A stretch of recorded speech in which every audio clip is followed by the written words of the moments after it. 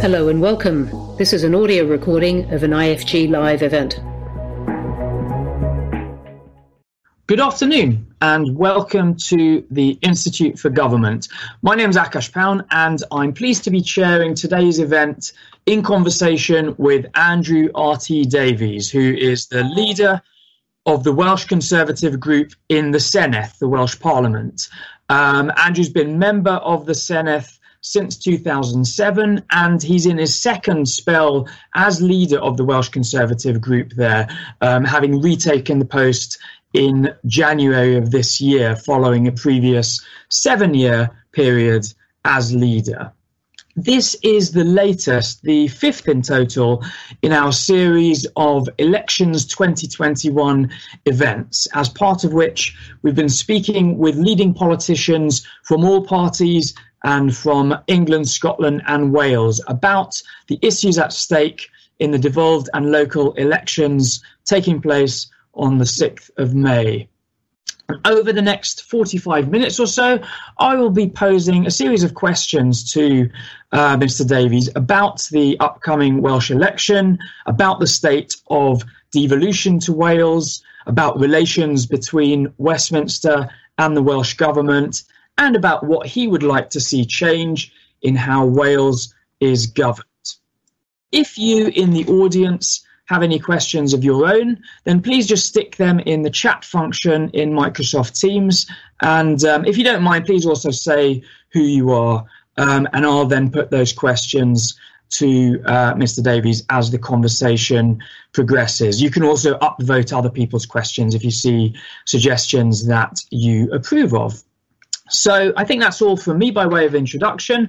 Andrew, many thanks indeed for joining us for this event.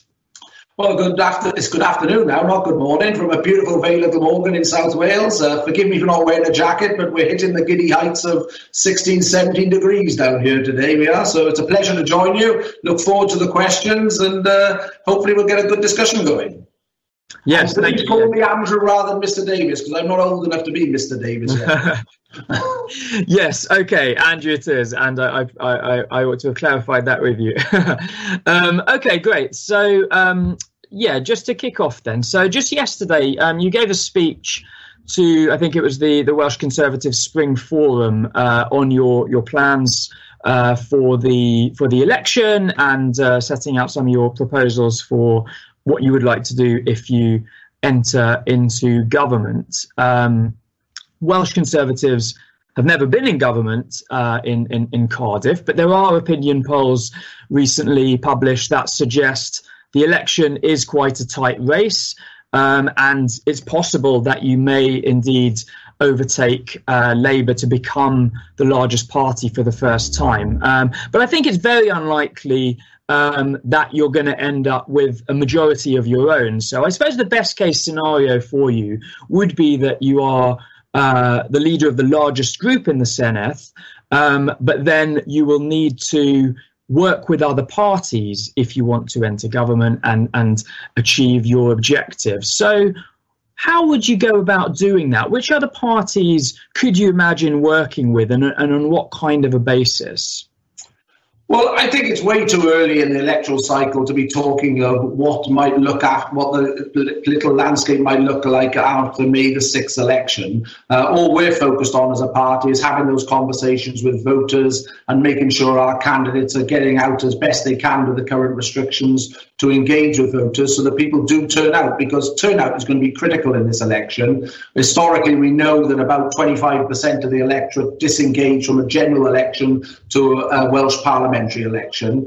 Normally about 70-75% of the electorate choose to vote in a general election. Only 40-45% vote in a Welsh parliamentary election. So turnout is going to be really important. And I think what's a big turnout for a lot of voters is when they see politicians of all colours trying to draw the landscape after the election before a single vote's been cast. So we're going in with a positive vision on the economy, on public services, on the environment, on transport. We're not focused on these discussions about what what sort of backroom deals need to be had. We've ruled out a deal with the Nationalists because I think the voters need to understand that as a unionist party, we wouldn't countenance an independence referendum. And I think that's what the voters want to hear, because they don't want constitutional carnage after this election by a government's energy being zapped by constitutional referendum. They want a government going in to focus on the day-to-day issues that impact on their lives. And if we can make that case compellingly and optimistically to the voters, then hopefully we can encourage more people, traditionally the centre-right voters who've stayed at home at Welsh parliamentary elections, to actually come out and vote at this really important election. Okay, fine. Yeah, so we'll watch with interest what does happen after the election. But I understand. Yes, you won't be speculating too much at this point. Before we go on to some of the big issues at stake, I suppose, just wanted to come back to this point on turnout. So, I mean, as you said, Welsh elections, devolved elections, have substantially lower turnout historically than UK general elections. Are you particularly concerned about turnout because of this election taking place in the context of coronavirus? I mean, is there anything you would like to say, or you think the Welsh government should be doing to reassure voters that it will be safe to take part? Well, first of all, it will be safe to take part, because obviously there are various options you can exercise to cast your vote, either by the postal vote system, which many people now choose to do, proxy voting, or voting on the day in person. So there's a suite of options there, and all the measures that I've seen to be put in place, not just in Wales, but across the United Kingdom, give me confidence that these elections on May the 6th are safe, and I'd encourage as many people as possible to participate in the process. What's really important is to reflect that there are only two parties that have turned out in recent years the number of votes to actually be in a position to form a government after May the 6th here in Wales. That's the Conservative Party and the Labour Party. In 2019 general election, 550,000 people voted for the Welsh Conservatives at that election. That's more than have voted for Labour at any Welsh parliamentary election, who have historically formed the largest party and been the party of government for the last 22 years. So we know that there's enough Conservative votes in Wales to make this happen. As I said, what we have to do is energise that vote to come out and vote in the sure knowledge that if they vote Welsh Conservative, they will get a Conservative representative speaking for them and casting their vote accordingly in the Welsh Parliament. We've seen a Welsh Parliament that's just come to an end, where some figures from other parties have jumped between the parties no fewer than 5 times, wearing 5 different rosettes on their lapels since the election in 2016. We've seen via the Brexit referendum that there is an appetite for a political discussion here in Wales, and to be different from maybe the consensus politics that existed here in Wales, because let's not forget at the Brexit referendum, Wales voted along with other parts of the United Kingdom to leave the European Union. So there is an ability to break what is understood to be the political consensus here in Wales, turn out that centre-right vote and get it to vote Welsh Conservative. If that block of votes has confidence that they can have Welsh Conservatives speaking and representing them in the Welsh Parliament come the days after and the weeks and months after May the 6th. Okay, so moving on then to the overall state of the devolution settlement to Wales. I mean, as you mentioned, Labour's been in government in Cardiff for the entire 22 years of devolution, sometimes by itself, sometimes in coalition with other parties, though never with the Conservatives.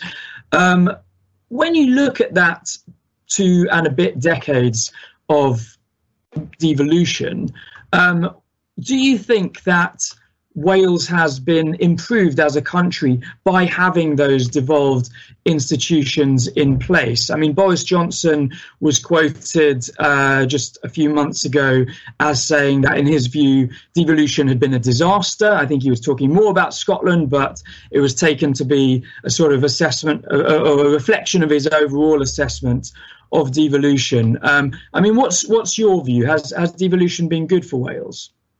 Well, I think there's a lot in that question that you just put to me. And if I start maybe how you finish it with the Prime Minister's comments, I think it's fair to say the Prime Minister did clarify his comments by saying it wasn't the process of devolution, it was the policies of the Labour Party in a Welsh context and in a Scottish context, the nationalists have deployed via their time in government in those intervening years of 22 years since the referendum and the enactment of the devolution settlement back in 1999. So it's not about the process, because the process provides the toolkit to actually make those changes, make those improvements in people's lives. It's about the policies that obviously the government has chosen to enact. And here in Wales, whether you look in educational terms, economic terms, or public service terms, regrettably, the performance hasn't been what the authors of devolution first envisaged.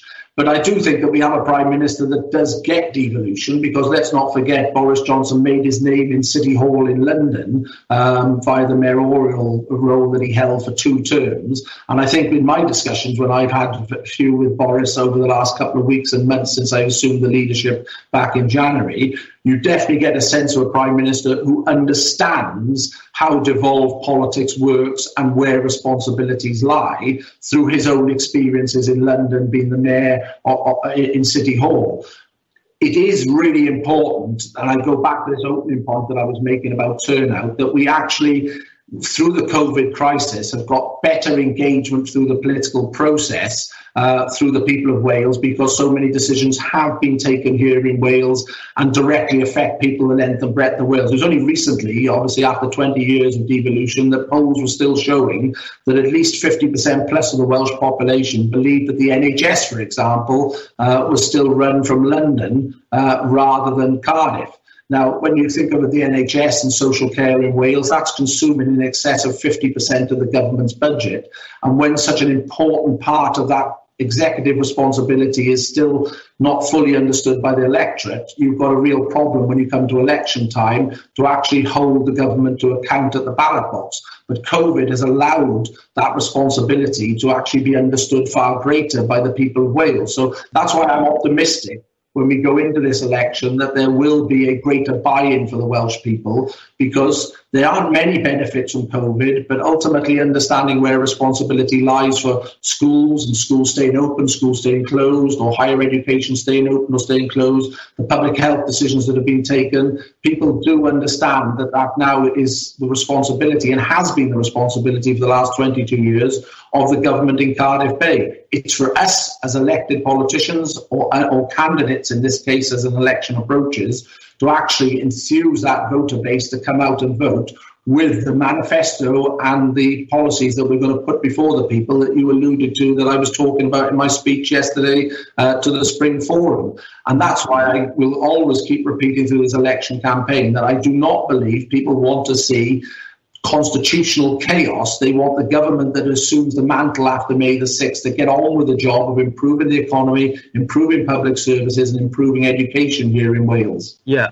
Okay. So, I mean, I know you've used this phrase constitutional chaos, and clearly, you know, you're opposed to major constitutional reform or a referendum on independence and so on. But I understand your position to be that there's no case at this point for any further devolution from Westminster to the Senedd.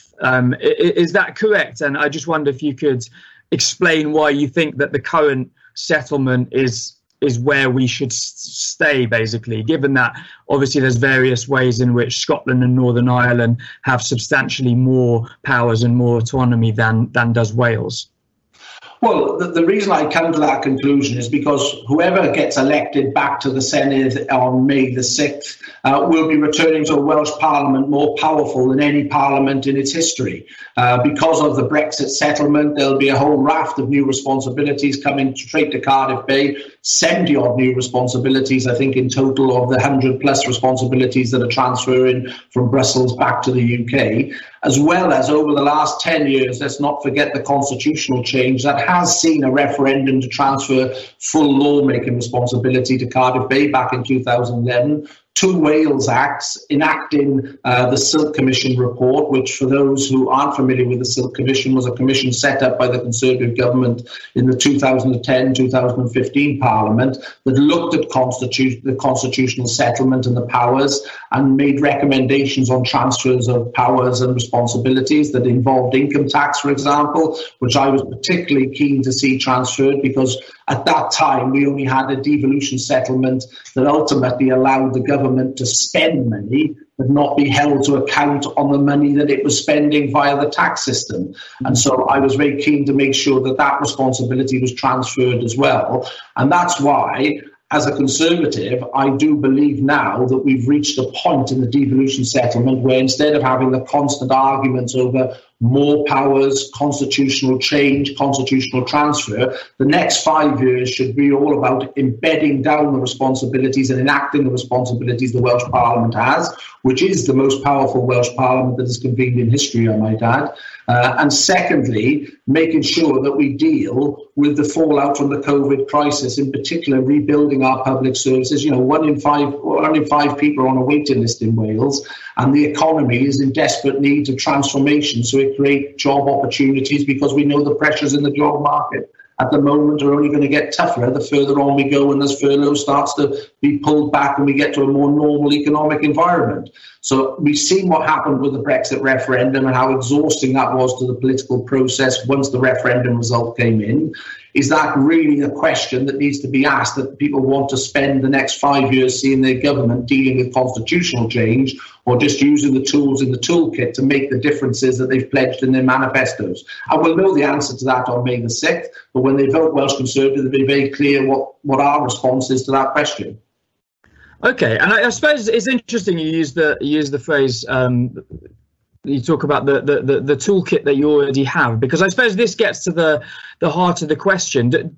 Do the Welsh devolved institutions have the necessary powers in terms of, say, the fiscal levers, borrowing capacity, that kind of thing, to be able to achieve the kind of economic objectives that you've set out? I mean, you've talked about levelling up Wales, creating tens of thousands of jobs, building tens of thousands or hundreds of thousands of homes, investing in infrastructure and so on. I think the Welsh Government perspective on this, and we had Rebecca Evans, as you may know, speaking at an event like this just last week, the Welsh Finance Minister. Her point of view would be not that they want to see constitutional change for its own sake, but that they want to get hold of those additional powers in order that they can do more and maybe achieve some of the same kind of things that you want to achieve. Well, if I take the point about more powers, when you listen to the Labour Party or the Nationalists want to go full independence, obviously that's understood, that's in their DNA, and I understand that. But if you take the Labour proposition about the criminal justice system, which they want to see transferred to the Welsh Parliament, when the Silk Commission looked at this some 10 years ago now, or just under 10 years ago, there was a price tag at that time of £100 million. Now, as we come out of COVID, irrespective of what you think of the criminal justice system, is that a sensible use of £100 million transferring and spending all that government time dealing with something that most people believe is executed and delivered on an England-Wales footprint far better than it could be just on a Wales-only footprint? As I said, the electorate will have their chance to have the view on that on May the 6th, because obviously Labour are offering greater home rule as opposed to independence. But I say to you, and I say to others, that the constitutional settlement is as full as it's ever historically been, and the new convened Welsh Parliament needs to deal with the issues before it over the next 5 years, rather than ending up in a knuckle-dusting contest with Westminster dealing with constitutional powers, instead of building relationships that ultimately can benefit Wales, especially in the post-Brexit era, where historically Wales, for the last three envelopes of Convergence 1 and Objective 1 funding, has had to look to Brussels for that funding, can now look to Westminster and a partnership with Westminster on the levelling up agenda, the Shared Prosperity Fund in particular, that ultimately will be the new source of funding that we require to level up not just Wales, but the rest of the United Kingdom, importantly. And the important thing coming out of the Levelling Up and Shared Prosperity Fund is that we have to build economic capacity, because regrettably in Wales, instead of building up that economic capacity, we have at best stagnated and at worst fallen behind other parts of the United Kingdom. If I take wages, for example, as a simple example that most people would be able to understand, a Scottish and Welsh worker back in 1999 took home the same wage in their pay packet. Today, a Scottish worker is taking home £55 a week more than a Welsh worker is in 2021 Wales.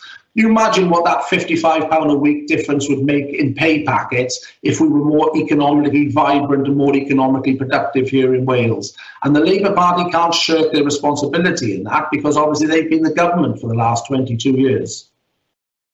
Okay, and so in terms of what you would specifically do then to correct some of the economic problems facing Wales, I mean, what would be the top immediate priorities for you if you were to enter government? What would you do to turn this around?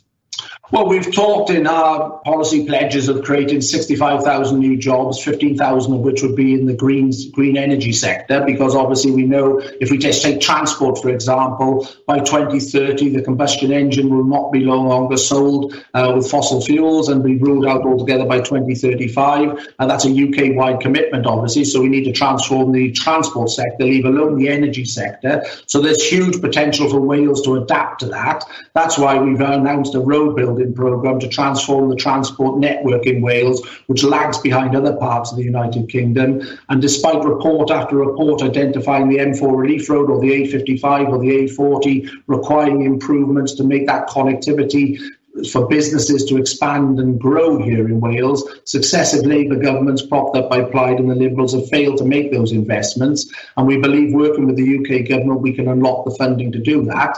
The free ports concept, whilst it's been announced in England, sadly in Wales has not come to fruition yet, and we're hopeful that we'll be able to get progress on that.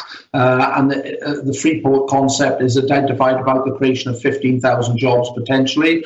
We wish to extend, whilst VAT isn't a competence for the Welsh Government, we would wish to reimburse businesses up until April next year, the difference in the VAT level, by keeping it at 5% as opposed to the 12.5%, obviously, that the Chancellor's indicated.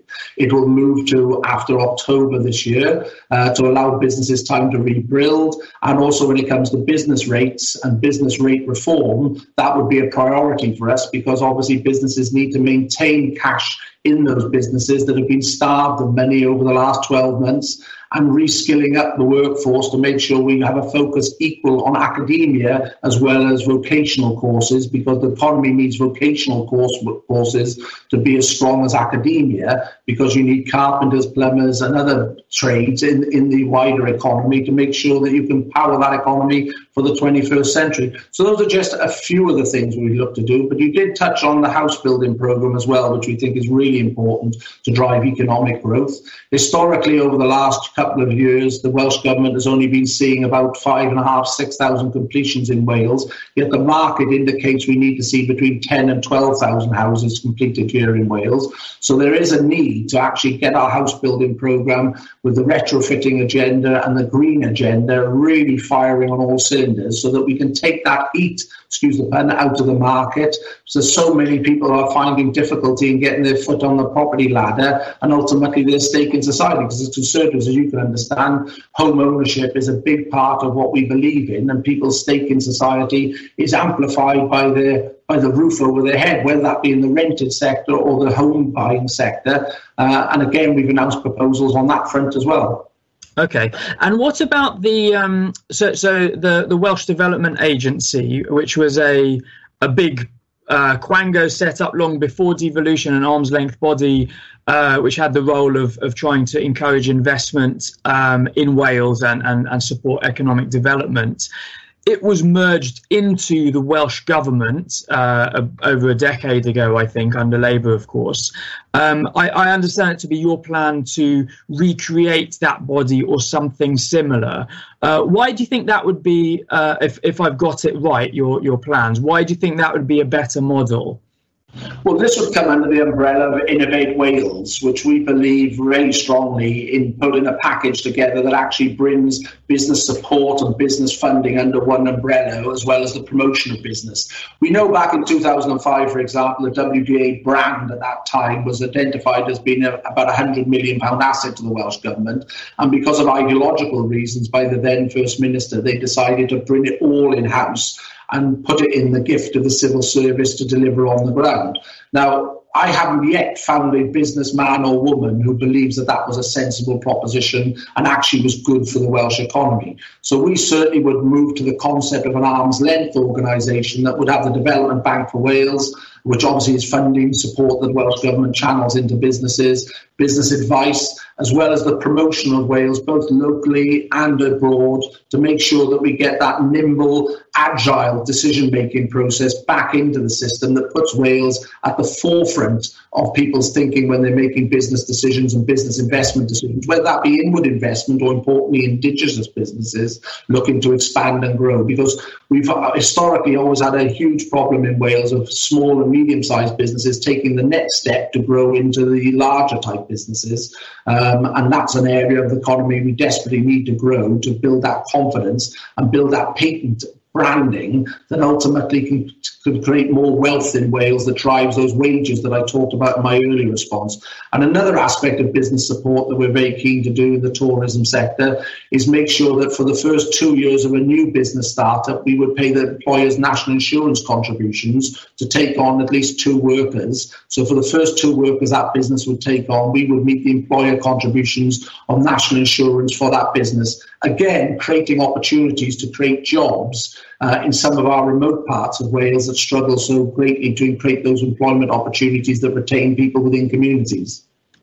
Okay, and so in your previous answer, you talked about the importance of the Levelling Up Fund, the Shared Prosperity Fund, these big new UK-wide spending programs or sources of funding that the government at Westminster has recently announced. And I think you talked about the importance of that money being allocated in partnership between the Welsh and UK governments. But isn't it the case that the way those funds are being set up is to bypass the devolved institutions in Cardiff? I mean, this is certainly something the Welsh Government has said, and the money is actually going to be spent directly by UK ministers, separately from any programmes that the Welsh Government in Cardiff might be trying to put in place.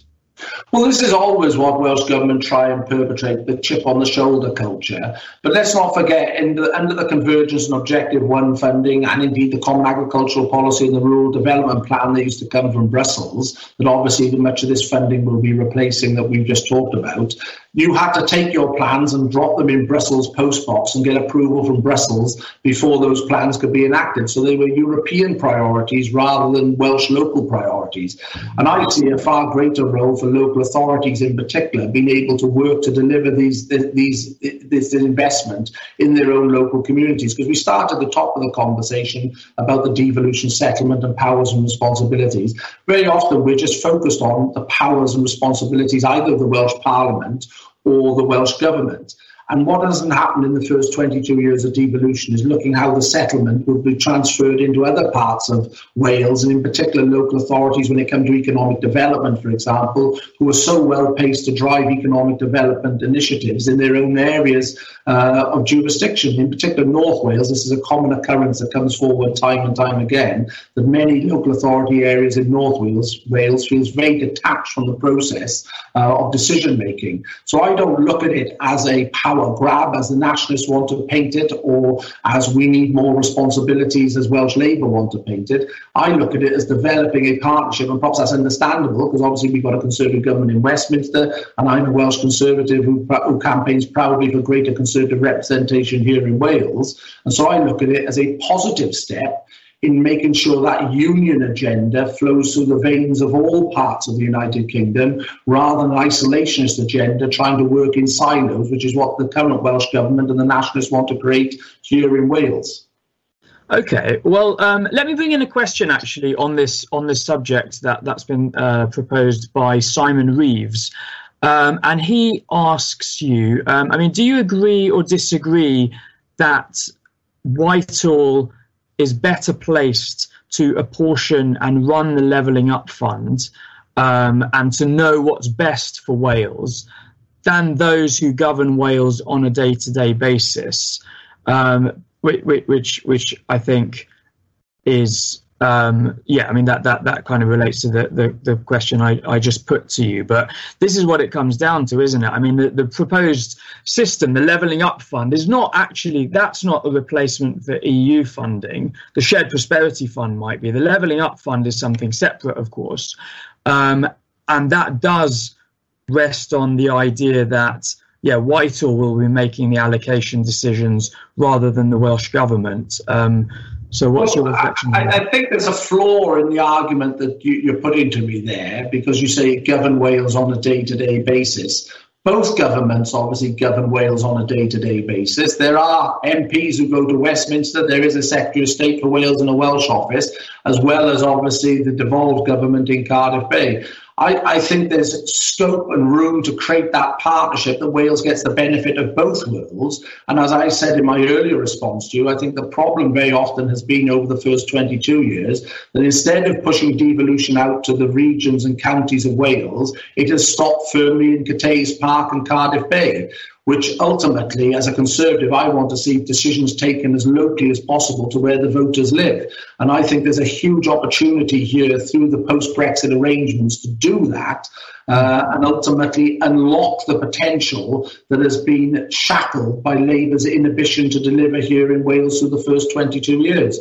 I think there's a huge opportunity here. As a country, Wales, there's a debate and a discussion as we go into this election, and there'll be a party on the ticket that wants to get rid of the Assembly altogether. But they'd have to do a referendum to do that, similar to what the Nationalists would have to do to have a referendum for independence. Hence the constitutional carnage debate and discussion that I believe is worthy of further consideration on those both points. But are we really saying Wales isn't confident enough to make its own decisions when Scotland has its own parliament, Northern Ireland has its own assembly, many areas of England have metro mayors and city mayors who have huge swathes of power and influence and are put before the electorate every 4 or 5 years? I believe Wales can have the best of both worlds with a strong devolved settlement based in Cardiff Bay, with a strong, what I would like to see, obviously Conservative government, with a strong government making decisions here in Wales, working in partnership with a government that is focused on strengthening the union, because obviously the union is so important to us as Conservative and Unionists. Okay. I don't think I've broken a secret there. When you have the Prime Minister calling himself Minister of the Union,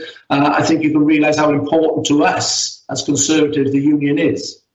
Okay, yeah, and I want to come on to the union strategy, so to speak, in a few moments. Before we get there, another question that's been put to you on this, the economic question, from Tom P., who I suspect is Tom Pope, one of my IFG colleagues.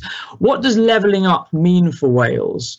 Are you worried that there's too much focus on the red wall and levelling up within England?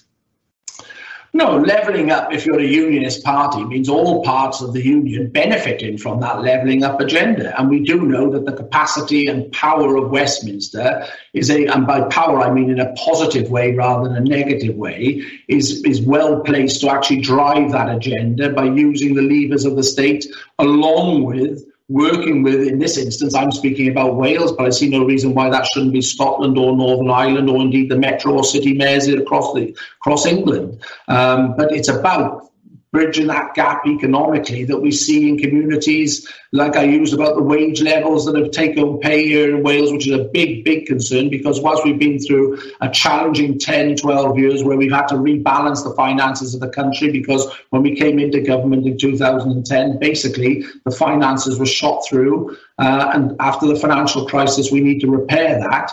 But we've got to rebuild now the confidence in people, wherever they live in Wales, that they have a stake in this country, Wales, and a stake in the union of the United Kingdom. And the way you do that is by levelling up the areas of the country that feel that they've been left behind, have missed out economically, have missed out culturally and missed out socially in the improvements other parts of the United Kingdom have enjoyed and other parts of Wales have enjoyed. Because as I sit here in the Vale of Glamorgan, I don't need to go far into my electoral region to find some of the deep-seated poverty traps that many communities have found themselves locked into in the valleys, for example, after the post-industrial era that we've come out of and haven't benefited from the new technologies and the new businesses that have set up along the M4 corridor. Okay, but one other question then on the economy before we should move on.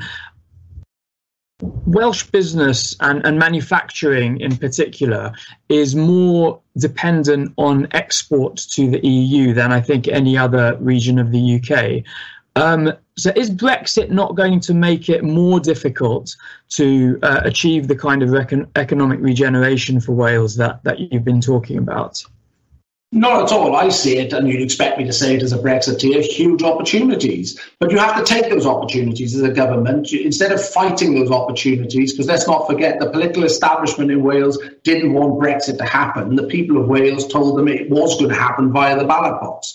And for the last 4 years, all we've heard about is the negativity around Brexit. But if I can use an example with my farming hat on, being a farmer, if I use the land market as a good example, for 4 years in the debate in Chamber and in committees I've had, the land market will collapse when we leave the European Union and in the lead up to the European Union.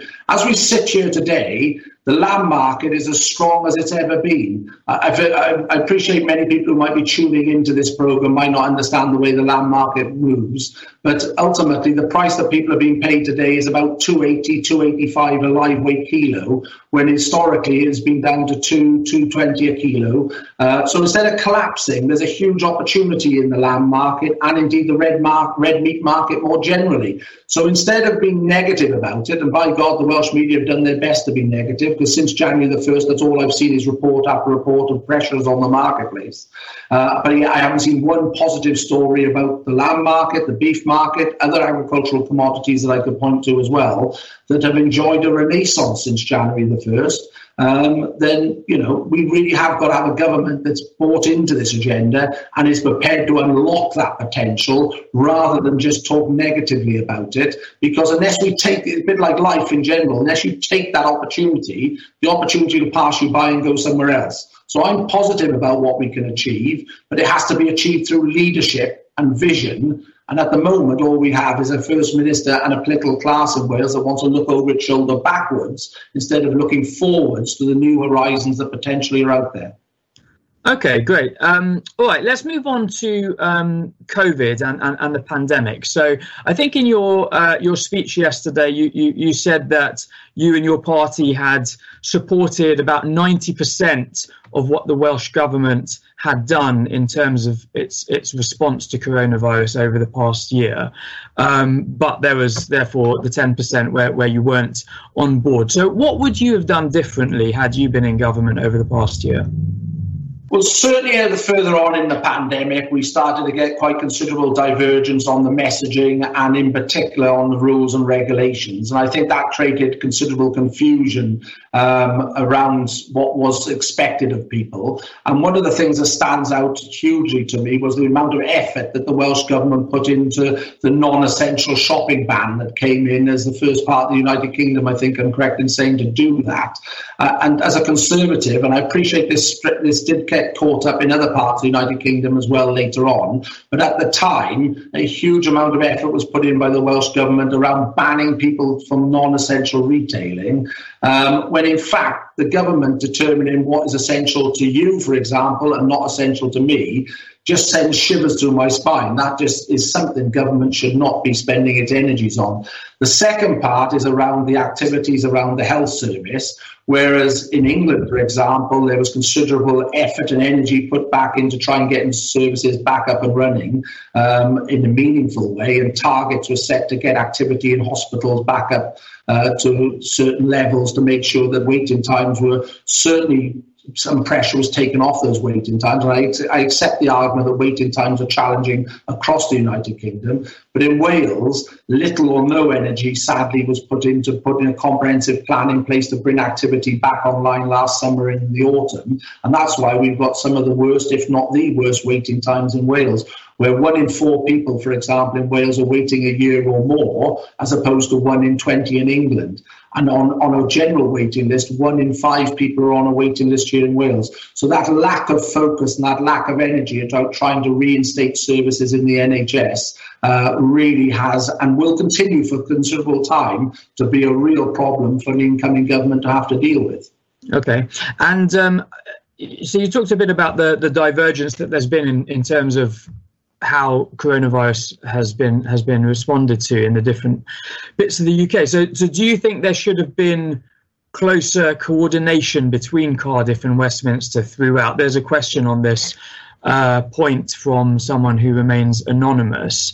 And if you do think that, I mean, why has it not happened? I mean, my own impression is certainly on some issues, perhaps the Welsh government has chosen for its own reasons, good or bad, to go down a different path, so to speak. But to some extent, I would suggest the UK government has also something to answer for in terms of failing to consult with and engage with the devolved institutions. And that has led to some of the divergence that we've seen.